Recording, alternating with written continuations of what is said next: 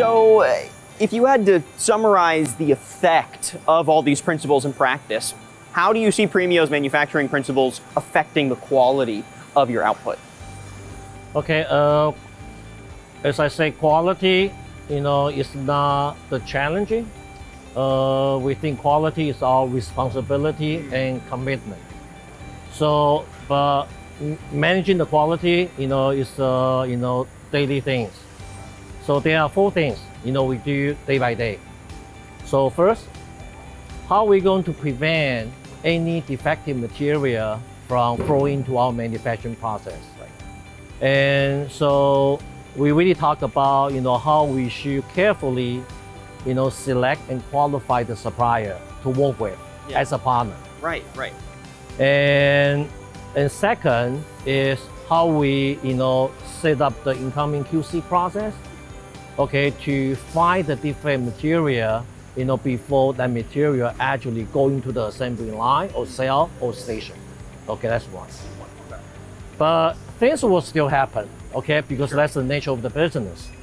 So if something happened, during the manufacturing process, so we need to identify, the defect and the root cause.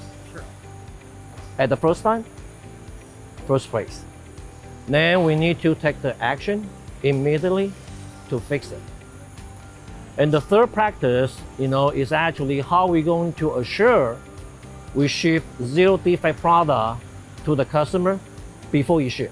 Right. Okay. Right. And which you don't want to find out when it's in their hands. Yes. Yeah. Okay. Because we learn already, our customer, they sell the product with a very high dollar value. So I don't think their customer will be happy when they put the system out of box and when you turn on the switch, it's not working.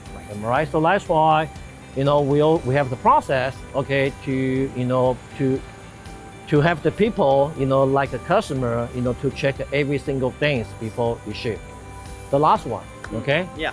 Which I don't believe, our, competitor, most of our competitors will actually do that. It's actually, we talk about the virtual factory. Yes. Sharing the data, okay? Okay. We provide the real-time quality data to the customer immediately, okay? So they know exactly the quality on their product, on their order. Right. That's what we do every single day.